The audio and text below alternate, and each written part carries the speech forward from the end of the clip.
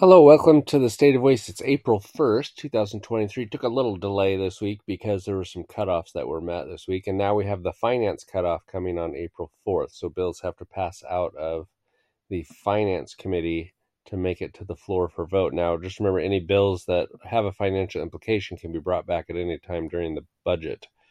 So it doesn't mean they're dead, but they're dead for now. So a couple things that passed both chambers: the House Bill 1015, the para-education requirements for the testing requirements. ETS is getting rid of their testing service, so the State Board of Education will be tasked with creating a new test for paras, and then they changed it to that paras must receive a passing score. ETS had as a passing grade.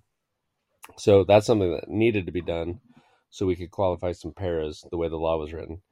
And then the Senate Bill 5617, the Skill Center course equivalency, that one, just make sure that schools and skill centers have the same courses so kids don't lose credits if they go to a skill center.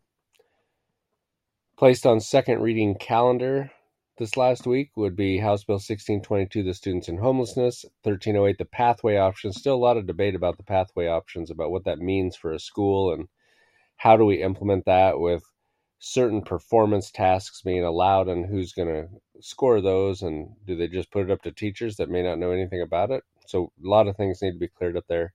And then the House Bill 1207, emergency expulsion bill. A lot of bills still scheduled for executive session in the Finance Committee. Again, the House Appropriations Committee is meeting today, so you might see some things come out of there. And then lots of executive session next week.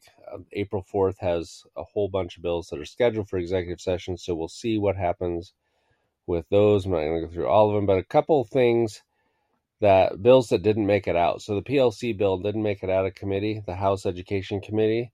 That was the encouraging school districts to have up to 4 hours of PLC.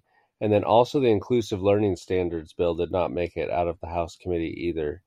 The small school district funding bill did not make it, and the interstate teacher mobility contract didn't make it. So the mobility compact would have made it. There are 10 states currently trying to do this, and once all 10 states have approved it, then it would go into effect. So we would have been the first state, so maybe there was just no rush on it. It'll come back next year.